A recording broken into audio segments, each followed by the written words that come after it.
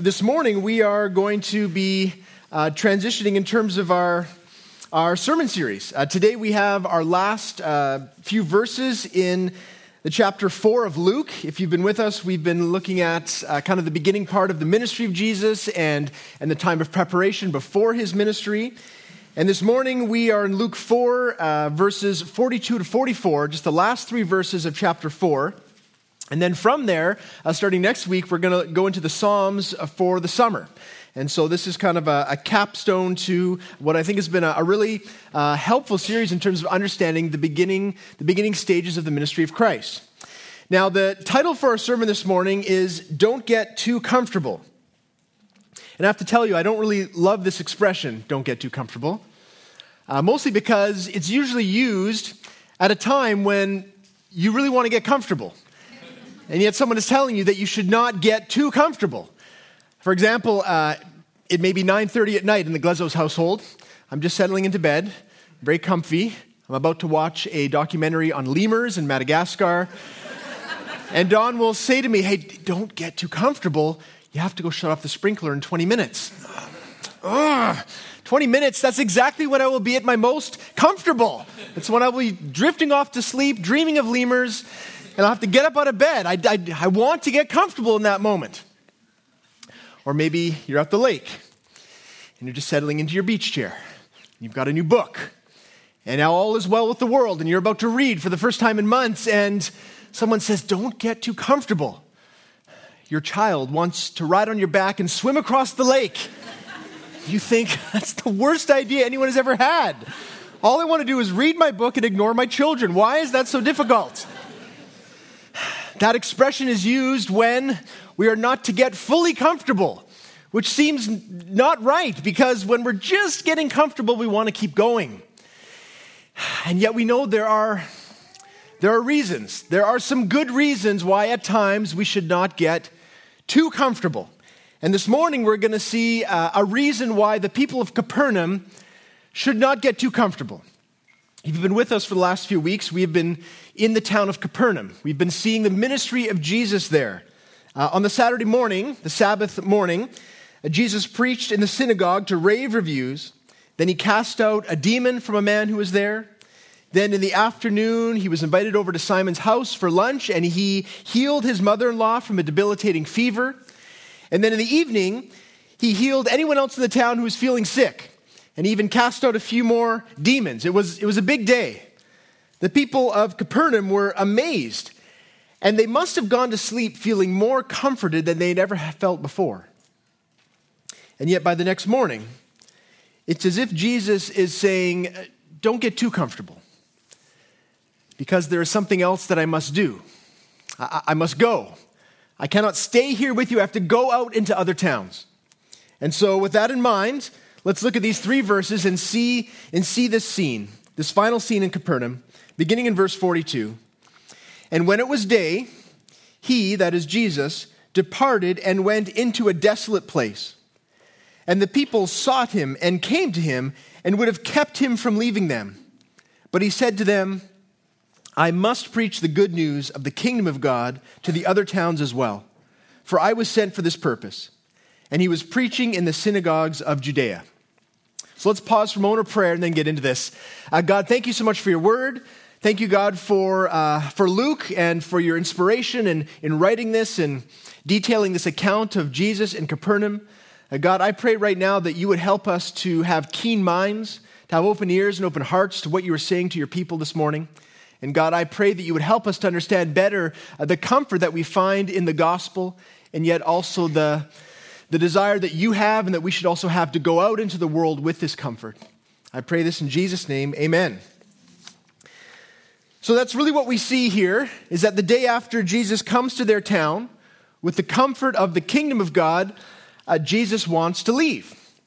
And the people are kind of devastated or disappointed at the very least. That they want him to stay. They want him to stay probably forever.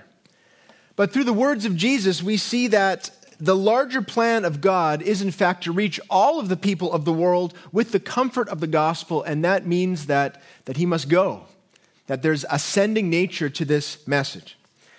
So we're going to look at this nature of comfort and the good news of Jesus. We're going to have 3 points. First, comfort in prayer. Then secondly, the comfort of the good news. And thirdly, the uncomfortable mission. So we're going to begin with our first point, comfort in prayer. This point is going to be short and sweet. Short because it's not really the main point of this passage, but sweet because in this beginning part of our passage, we find really what is a life-giving rhythm for Jesus and for us. If you look at the beginning part of verse 42, it says, when it was day, he departed and went into a desolate place. And when we look at the parallel verse in Mark, we find out what Jesus was doing there. Rising very early in the morning, while it was still dark, he departed and went out into a desolate place, and there he prayed. And you notice this as you read through the Gospels, that Jesus has a pattern of prayer. He doesn't just pray in urgent situations, though he does. He doesn't just pray at prescribed times, though he does. He has what seems to be a necessary rhythm in his life to bring him comfort and strength and peace for the road ahead. He spends time with God the Father in prayer. It was a mark of his life and his ministry. So much so that when the soldiers come to arrest him, they find him in a desolate place, in the midst of prayer, where he is seeking strength from God the Father for what is coming next. And so the obvious point of application for us is one that we are going to come to again and again as we read through the Gospels, and that's simply, is this a pattern of life for us as well? Are we seeking out God in some sort of daily or even hourly or certainly weekly rhythm of our life? Are we making time to be comforted and strengthened by God through prayer? I'm not sure that we need to be sweating drops of blood as Jesus did in certain times and always sort of in angst, but certainly we need to be in the pattern of getting on our knees, whether physically or at least in our mind's eye, and coming before the Lord. Is prayer a pattern for you? See, every creature in the world has a life-giving rhythm to sustain itself physically. Those lemurs that I was watching, they have a life-giving rhythm. And they have a life-giving rhythm in one of the most hostile of environments. Lemurs live in Madagascar, and many of them live in the spiny forests of Madagascar. I actually saw this on the documentary. I was interrupted from watching. So this is what the spiny forests look like. They are trees that are just made up of all these thorns and spines, and yet on the trees that are designed to impale soft flesh, that's where the leaves are. And so the lemurs, they persistently pursue this nourishment, and they climb all over these trees. Even though they're jabbing into their hands, they pursue the sustenance because they know that it will nourish them. They have a rhythm of going up into the trees and foraging, even though it's in an environment that is somewhat hostile. And I would say that I think depicts what it's like for us to be in prayer. There are so many things within our own hearts and certainly around us that are hostile towards finding some time of solitude and peace with God. And yet if we see it as sustaining us spiritually, we will persevere. We will do as the lemurs do. We will find a way and find time to be alone with God, to have a few minutes before we leave for the day or at the end of the day or throughout the day to just quiet ourselves and to bring our hearts before the Lord and to be nourished spiritually. Now, one way that in the short term I have to help you, if you're someone who appreciates structure and aren't really in the rhythm that you would like, there is something that's coming up starting July 1st I think will be helpful, something that I'd love us all to participate in. The Canadian Bible Society has put out a pamphlet called 31 Days of Prayer for Our Nation. Just 31 days of praying for Canada, beginning on July 1st. And each day just has a verse and has an area of focus, something that we can pray for our nation. And I just think this is a great way to start the summer. And so these pamphlets are available. We got them free of charge, and they are out at the desk. And I think it'd be a great thing just to grab one of these, put it in your Bible, put it on the fridge, and just make a habit, taking a few moments at the very least, to get on our knees, to be in prayer for our nation and for ourselves, and to experience the rhythm of being close to God on a daily basis. So these are for you as you leave, and I really hope that we will all participate in this and pray for our country. So that's the first point, the comfort of prayer. But in the second point, we move more into the main focus of this passage, which is this. I'm going to elongate the point a bit. It's the comfort of the good news of the kingdom of God. And I might have noticed that I'm getting a lot of mileage out of this word comfort, even though it's not, the word itself isn't actually in the text, but I think the concept is there very, very clearly. Look again in verse 42. It was day, and Jesus departed, went into a desolate place, and the people sought him and came to him and would have kept him from leaving. So why is it that they woke up and they were looking for Jesus right away?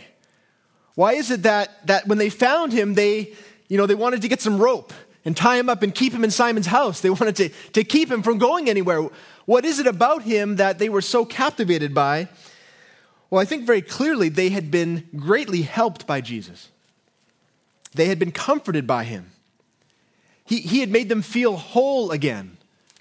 In all the ways that he ministered to them, that he healed them physically and brought help to them spiritually.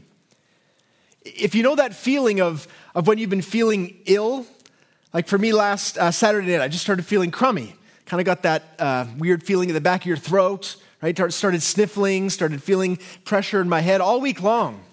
And so I was taking lots of Tylenol, cold and flu, trying to sleep more. But Friday I woke up, and I didn't realize it at first, but everything had cleared. My nose had cleared, and it just that moment of, it feels great. It feels great to be healthy. Which is just a tiny inkling of those of us who've recuperated from major surgery or have dealt with major illness. And there's that day when all of a sudden you feel better. Or you're in the doctor's office and the prognosis is everything looks clean, everything looks great. And you walk out just feeling whole again, feeling immensely comforted. That must have been what the Capernaumites had been feeling like that morning. They had gone to bed with a sense of comfort they had not experienced before, physically, spiritually, relationally. Jesus had preached the word. He'd alleviated their afflictions physically. He had touched them personally. They had experienced what Jesus called the good news of the kingdom of God. They had experienced that in their town. Now, these terms are ones that are really good for us to know. We should unpack them a bit. Good news simply means a proclamation of that good news. We sometimes translate it the gospel. And the good news is something that would have been spoken of or sent out by a ruler or a king or someone who had something important for his people to know. We see the announcement of the good news of Jesus at his birth. In Luke 2, verses 10 and 11, the angel is the one who comes and says to the shepherds and to all of us, "Fear not, for behold, I bring you good news of great joy that will be for all the people. For unto you is born this day in the city of David a Savior, who is Christ the Lord." See, Jesus is the good news of God to the people of the world. And one of the key aspects to his goodness is that as the Savior, he is the entry point to the kingdom of God. That is part of the reason he is so good, because through him we gain access to this new kingdom. So what is the kingdom? What is this kingdom of God? Well, a kingdom, obviously, is an area, a land over which a ruler, a monarch, a king or a queen or an emperor has dominion. So the United Kingdom is a group of countries, and there the queen reigns over those lands. The British monarch, in this case Queen Elizabeth, that is where she has dominion. So the kingdom of God is that area, that region where God himself has dominion, where he rules and reigns. But you might think to yourself, well, but isn't God like God over the whole universe? Isn't kind of everywhere the kingdom of God? And yes, that's true. But the reality is that in our day, the reign of God is not felt fully in the entire world. In fact, where we are, in a sinful world, it's as if there's an occupying force. Like imagine the United Kingdom. There's a region of the United Kingdom where rebellion had taken place. And now there were enemies that were occupying a certain part of the United Kingdom. And so the reign of Queen Elizabeth was not fully expressed in that region because there was an enemy occupying it. In our world, there is an enemy occupation. There is sin and there is Satan. There is the sin within our own hearts, and there are the forces of evil in our world. And they are limiting the reign of God in the world. Now, the difference is that with a rebellion, the occupation is very overt. You can see soldiers in the streets, but for us, it's more covert. Our enemy would prefer it if we have the idea that everything is running as it should, and that we are to assume that we are living our best life now. That the kingdom of God is in fact reigning and the world is as it should be and we are experiencing everything that we should, and yet we know that that's not the truth. Those of us who know Jesus can see more clearly that in fact the world is not running as it should be. In fact, the comforts that we should experience are limited. It's like we're sleeping on an air mattress that has a hole. And it seems good in some ways, but in time the comforting, cushy air, well, it seeps out. And before long, we find ourselves on rocks. Has that ever happened to you? Last summer, Dawn and I, we all went camping, and we had this air mattress we used for years. In the middle of the night, after going to bed and looking up at the stars, all comfy and cozy, there's rocks in my back. We got up, sure enough, there's a hole we hadn't realized. So I'm up there, it was 12, then 2, then 4 in the morning. So we got about 2 hours of sleep before the air would seep out. And it was so uncomfortable. It was horrible. Thankfully, we're camping near Walmart. So we got a new air mattress. We aren't really adventurous campers. But you get my point that in this life, that's kind of how it is. There are things that we enjoy, but when it really gets down to it, the comforts of life are few and far between, and those things that we think are comfortable, they don't really last. There are many situations in our life that end up disappointing us. For example, imagine that you have a new job, and you're kind of excited about it. It's 3 months in, and you're waiting for your review, and you think things are going to go really well. You think you've been doing a good job. And then you get into that room, and you realize that one of the managers just has it out for you. Something you've done, you've rubbed in the wrong way, and the review does not go as you thought it would. And the bump in pay that you're hoping for is not there. Kind of the confidence for the future is not there. And all of a sudden, your comfort level decreases sharply. And you think to yourself, well, that's just life. That's just how it is. And it is. That is how life is in a kingdom with an enemy occupation. In a kingdom where there is corruption and disappointment in every aspect of life. That's what life was like in Capernaum. I mean, it was a pretty good place. It was a fishing village. There was work. There was food. There was a good community. But they had holes in their air mattresses too. There were fevers and infections. There were migraines and depression and chronic pain and even demonic attack. And they probably thought, well, this is just normal. This is what it's like to live on earth. You can't expect too much. Until Jesus rolled into town. And Jesus alleviated their burdens in a way that they never thought possible. He brought them fullness of joy, a comfort, the depth of which, the breadth of which they just never thought that you could have life like that. It was a glimpse into the kingdom of God.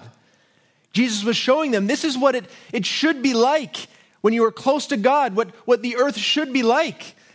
It's a little picture of that which is to come, and we get a fuller picture of that in the book of Revelation, where John, the Apostle John, gets a vision of what heaven will be like. And it says this in Revelation 21, verses 1-4. He says, "Then I saw a new heaven and a new earth. For the first heaven and the first earth had passed away, and the sea was no more. And I saw the holy city, New Jerusalem, coming down out of heaven from God, prepared as a bride adorned for her husband. And I heard a loud voice from the throne saying, 'Behold, the dwelling place of God is with man. He will dwell with them, and they will be his people. And God himself will be with them as their God. He will wipe away every tear from their eyes, and death shall be no more. Neither shall there be any mourning, nor crying, nor pain anymore, for the former things have passed away. The fullest expression of the kingdom of God is heaven itself. It's a real physical place, a place where we will experience the perfect comfort of knowing God, of being in a place where He has unfettered dominion. But the truth is that wherever Jesus has influence, we do experience the kingdom of God there. I mean, in times of enemy occupation, in that scenario where the United Kingdom has rebel forces, in that time, the true subjects of the kingdom, they would find strength in knowing that they are true citizens of the true king. They would find encouragement. They would find a way to continue on with the hope that at some point, Queen Elizabeth would send in her army and they would take over the rebel forces. They would be liberated. There would be strength in knowing who they are as citizens of the true kingdom. And the same is true of us who know Jesus. That we too find strength and comfort in our identity as citizens of the kingdom of God. That we have gained entry into the kingdom through the cross of Jesus. In fact, that's the only way into the kingdom of God. Because you see, the rebel forces have not only occupied our world, but they have occupied our own hearts. Sin is the chief means, the chief obstacle to keep us from the kingdom. The thing that kicked us out of the kingdom in the first place is the sin within our own hearts. It's the source of all that is wrong with the world. It's the reason that things break down. It's the thing that's keeping us from close intimacy with Jesus. It's the thing that robs us of the comforts of life. Which is why the cross is the greatest expression of comfort to all of humanity. Because at the cross, our sins, the very thing that is preventing us from getting access to Jesus and to the kingdom, our sins are paid for. The consequence of death that comes with sin is replaced with eternal life. The promise of renewed bodies is secured as Jesus was raised from the dead. The promise is for us too. We will be raised. We will have resurrected and glorified bodies, and the Spirit of God dwells within us because of the new life that Jesus gives us as we have faith in His work on the cross. And so this morning, one of the questions we need to be asking ourselves is do we really know this comfort? Do we really see the cross as comforting? Is it a comforting and continual presence in our life? Have we really come to faith and said all the things of this world are good, but they are limited? That I need to come on my knees and admit my sin and have faith in Christ for the hope of this world and for the world to come. See, even though God's kingdom is not yet fully here, those of us who know Jesus, we are already experiencing the kingdom in part. Because there are big questions, there are weights that are just part of life that we have an answer to. Things like guilt, things like fear, things like a pressure to be perfect, a longing for purpose, a desire for genuine relationship. All of these things we have in Christ. We have because of His work on the cross. And that's where our identity is reformed and renewed. That's what we can look to continually, even in the difficulties of life. Even when the air is totally out of our mattress, we can find comfort in Jesus for who He is. And that's amazing. That's the greatest news for all of us, for any single individual in the world. But there is a danger. There is a danger that the people of Capernaum, in experiencing this comfort, they fell into right away. And the danger that we can fall into as well. And that is the danger of getting too comfortable in the gospel comforts here and now. So you look again at this verse. It says the people, they sought Jesus. He was gone when they woke up. They wondered where He was. They found Him praying, and they would have kept Him from leaving. Why is that? Well, because they were so enjoying the comfort of having Him there, of the blessings that come from being with Jesus and experiencing the comforts of the kingdom. They were so overjoyed that they wanted to just keep that little slice of the kingdom for themselves. But see, that wouldn't have been best because the rest of the world is still under enemy rule. See, they had the comfort of the king, but not that many other people did at that time. And so Jesus' word to them is to open up their eyes to see the plight of others. He says in verse 43, look, I must preach the good news of the kingdom of God to the other towns as well, for I was sent with this purpose. He's saying, I can't just stay here with you. I'm glad you've experienced this comfort, but I have to go. There are other people who need to hear the same message. And that's our third point, the uncomfortable mission. See, it's not that the people of Capernaum were exceedingly evil or selfish. They just didn't see the big picture like Jesus did. They were so captivated by the blessings that they had found that they wanted to turn inward. They wanted to circle the wagons, to dig in, and to try to preserve and to protect the experience they've had with Jesus and the kingdom. They wanted more and more of that for themselves. But Jesus said, look, I got to go. There's other people who haven't yet heard. Jesus was compelled by a heart of compassion and by a heart of obedience to the Father to go. He was sent to preach the good news. He was sent to liberate hearts and minds with the truth that there is an answer to sin, that if we admit it and we trust in Him, that we will be liberated from the occupying force. But you'll notice that meant abandoning His own comfort. For Jesus, He left heaven and He came down here to earth, an inherently uncomfortable place, and He lived as a human being. And then even in the little pockets of comfort that He experienced, He continued to abandon His comfort to go out and to tell more and more people what they needed to hear. And that's the nature of our mission as well, that we also are a sent people. We see it from the very words of Jesus. He says in John 17, as He's praying to God the Father about us, He says, as you sent me into the world, so I have sent them into the world. We also are a sent people, the church. If you're here this morning and you know Jesus as Savior and Lord, you are part of a missional community, part of God's mission to the world. And see, the Capernaumites, if we start thinking like them, we've missed this. We've missed the true goal of God in the church. Yes, we are to be comforted, but we are to then take that comfort out into the world. See, the people of Capernaum, they wanted to circle the wagons, but if you think about that whole activity, it's a defensive action. There's an enemy circling, and so you circle the wagons, you're low on munitions, you're low on supplies, you want to try to preserve what you have and protect what you have, but that's not us. That's not the church. The church is not a defensive organization. We are to go out into the world on offense to bring the message of God to the people around us. Just look at some of the words that Jesus has for His people. In Matthew 16:18, He says, I tell you to Peter, you are Peter, and on this rock I will build my church, and the gates of hell shall not prevail against it. Notice the gates of hell are in a defensive position.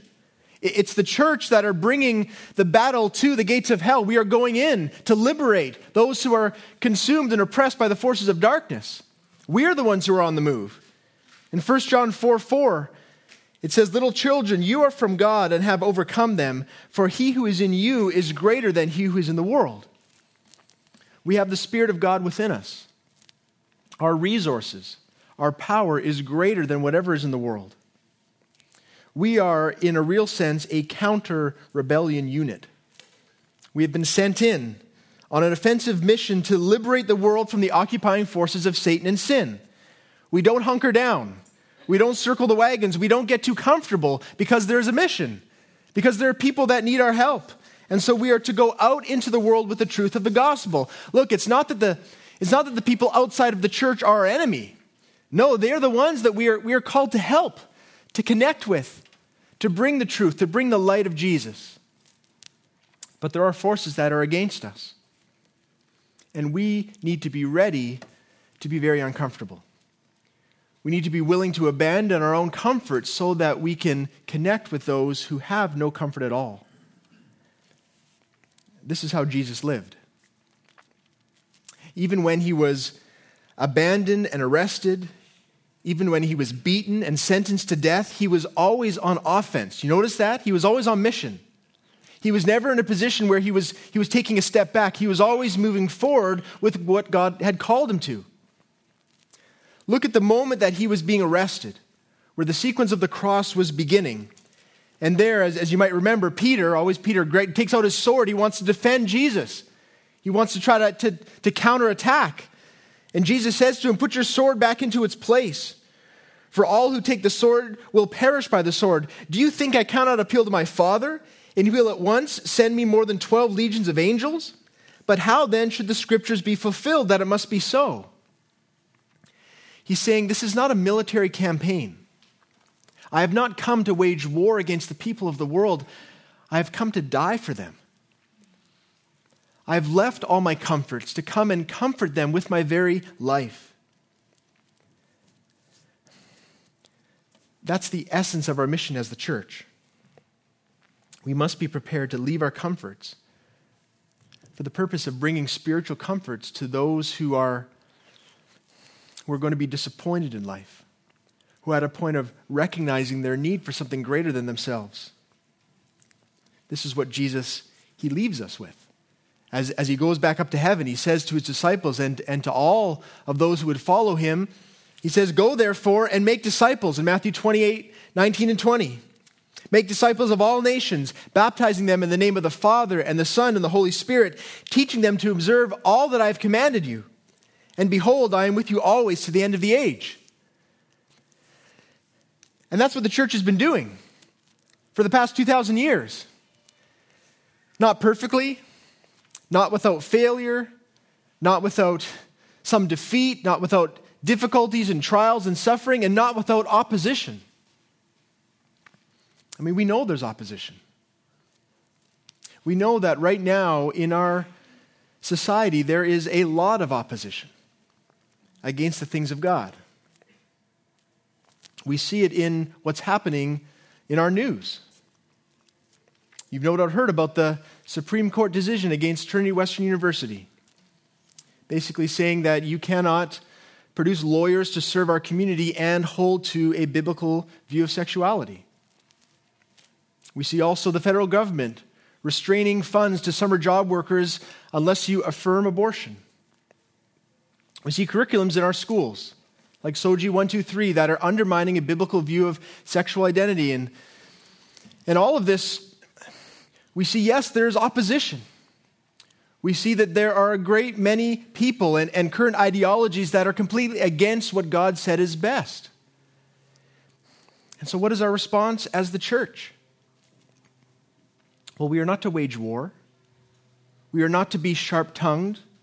We are not to go to battle with the people of the world. We are to find ways to love the people of the world. We are to find ways to speak truth in a compassionate and compelling way. We are definitely to find ways to engage with those ideas, but with the goal of helping people to see that what they truly need is Jesus. That what they truly need is a comfort that goes beyond whatever individualism, whatever ideology that they have grabbed hold of, that will eventually disappoint, but that God never does. See, it would be really easy to think like the Capernaumites, wouldn't it? It'd be very easy to think, look, we got a good thing going on here. Let's just circle the wagons. Let's just do our thing and let's try to be as comfortable for as long as we can, but that's not who we are. We are called to go out into our communities with a message of love, ready to be uncomfortable, ready to have perhaps difficult conversations, ready for people to think low of us because our heart is for them, to reach them with that which will be most comforting, the message of a Savior that has died on their behalf. So we are to fully, as much as we possibly can, enjoy the comforts of God. But we are not to get so comfortable that we will not go out and be willing to be uncomfortable, to reach people. And so as a point of application, I want to make there's lots of ways in which this truth, this missional truth can be applied, but in terms of us as individuals and us as the church. First, as individuals, I think for everyone here, there are going to be different areas of influence, different opportunities for us to speak about this comfort that we have. If you're here and you're a believer, my encouragement to you would be to begin the day in prayer, saying, Lord, Whatever you have for me today, God, would you help me to see the people around me and love them the way that you love me? And God, would you help me to have a keen eye for those opportunities where I might love people well? That may be an action, that may be a conversation. It may be a time where you share of the comfort that you have in Christ. But the key is that we pray for the strength to take those opportunities when they come. Because there are many times where I have felt that the Spirit of God, I think, within me saying, you should say something, you should do something, and I chicken out because I don't want to be uncomfortable. But for us to have the heart of Christ is to say, I'll be willing, Lord. Would you give me the strength in that moment? Maybe to say nothing, but maybe to say something. Maybe to have that conversation. Maybe to say something when I see that someone is in need. So as individuals, we need to be ready for that. As the church, globally as the church, we need to keep preaching the gospel. Every church, every Christian church needs to open the Bible. We need to preach the good news of the kingdom of God so that people will know Jesus. But as Tri-City Church, I've been thinking about what it is that God is calling us to. We have had a fantastic first year. What a great blessing since September to see all the ways that God has worked in our midst, to see people come to know Jesus, to see people growing in their faith. And I know from hearing to some of you that you also, if you're a regular part of our family here, that you also have been blessed and have found joy and comfort as being part of this community. I hear people coming to me and saying, Matt, I just love being a part of a church this size. And I say, me too. But let's not get too comfortable. I have people coming and saying, Matt, I just love that I feel like I can connect with everyone on a Sunday morning. I can see everyone. And I say, me too. But let's not get too comfortable. I have others say, man, I love the building that God has given us. What a blessing to be here in the midst of this community, to have a space where we can gather and have room for our kids. And I say, me too. But let's not get too comfortable. Why? Because there's so many more people to reach in the Tri-Cities and beyond. Because if we want to reach 3,000 people instead of just 300, we need to think bigger. We need to think grander and wider. I don't know what this means. Does it mean that we might need to do something to our building in the future? Maybe. We might need to renovate again. We might need to engage in a building project. Maybe. Does it mean that we are going to want to start other churches and plant other churches? Absolutely. We want to send people out as we have been sent. That's what the church should be. We should always be looking to multiply and to start new initiatives, maybe within the Tri-Cities, maybe beyond. Does it mean we need to engage more in international missions? Absolutely. And look, the thing is that for us, everything is new. We're at the beginning stages of this. And so I don't think I'm speaking prophetically in any of this. I don't know what God has for us in the future. But there are some things that I know that God is doing right now. Right now, we have new people coming through the door each week. Praise God. Praise God that you are inviting. Praise God that the community is coming in. Right now, we have more and more people that are growing in their faith. Praise God for that. Right now, we are beginning to make an impact on our wider community with the comfort of the cross. Man, it's such a joy to see that happening. Which means that we need to do whatever it takes to use what we've got to maximize our influence. So one thing I do know, one step that I and the leadership feel that we need to make for the fall, is where I'm looking, is that we are going to go to 3 gatherings in the fall. We're going to move from 2 gatherings to 3 because we need to open up more seats. At our peak time, it's difficult for new people or latecomers to come in and find a spot, apart from right up here where no one wants to really sit so close to me. So we need to open up more seats. And so we're going to go to 8:30, we're going to go to 10 and 11:30.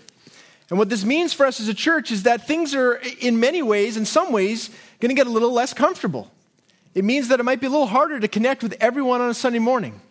It certainly means that we are going to need to serve a little more. And here are the 2 practical things I want to leave us with as we wrap up our time and as we go into the summer. 2 things in terms of how can we make this happen? How can we relaunch or kick off in the fall with strength? We need to serve and we need to pray. There are a lot of people who are serving here already. We had our serve team appreciation last night, and if you were there, it was just, man, such a fun time. Such a joy to be with those who are serving week in, week out and making things happen. But if we were going to go to 3 gatherings, we're going to need some more help.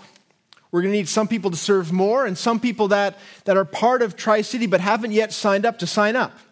So here are some things, some practical holes that are going to be created by starting a 3rd gathering.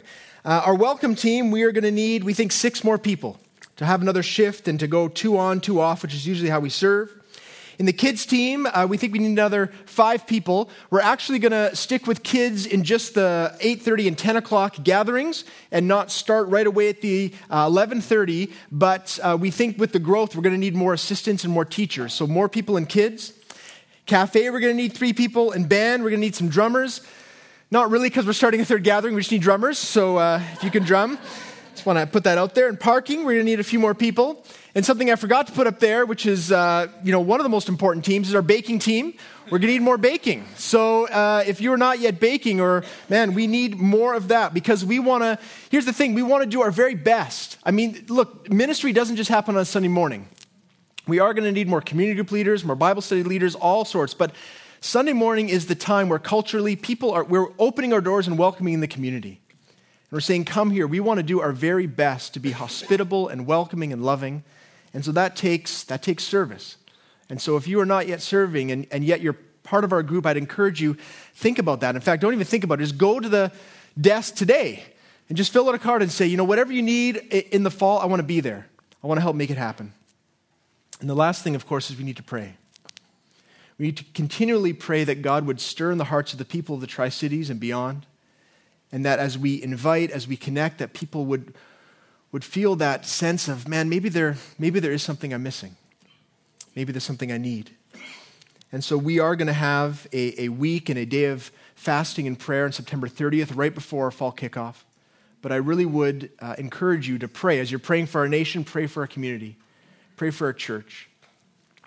We have a comfort that goes beyond any comfort of this world. And we have the opportunity each and every day in our own lives and every week as the church to bring that comfort to our cities. And so would you have that on your heart and mind as we go into this summer and the fall so that more and more people would experience the comfort of the good news of the kingdom of God? Let's pray together. Lord God, thank you for the comfort of Christ. Thank you, Jesus, that you abandoned your comfort to come to this earth and to live the life that we could not live because of our sin, and to go to the cross and die on our behalf. And Jesus, as you came back to life, conquering Satan and sin, you provided a way for us to access the kingdom of God, for us to be right with you and right with God the Father. And I pray, Lord, that for all of us who know you as Savior and Lord, God, that there would be a burden on our hearts, Jesus, for those who don't have that comfort. And Jesus, that in the months and years to come, that there would be more and more people, Lord, that we would have to make difficult decisions about how we are going to structure ourselves so that we can account for all the people you're bringing here, Lord. God, we plead with you that the people of the Tri-Cities would know you as Savior and Lord.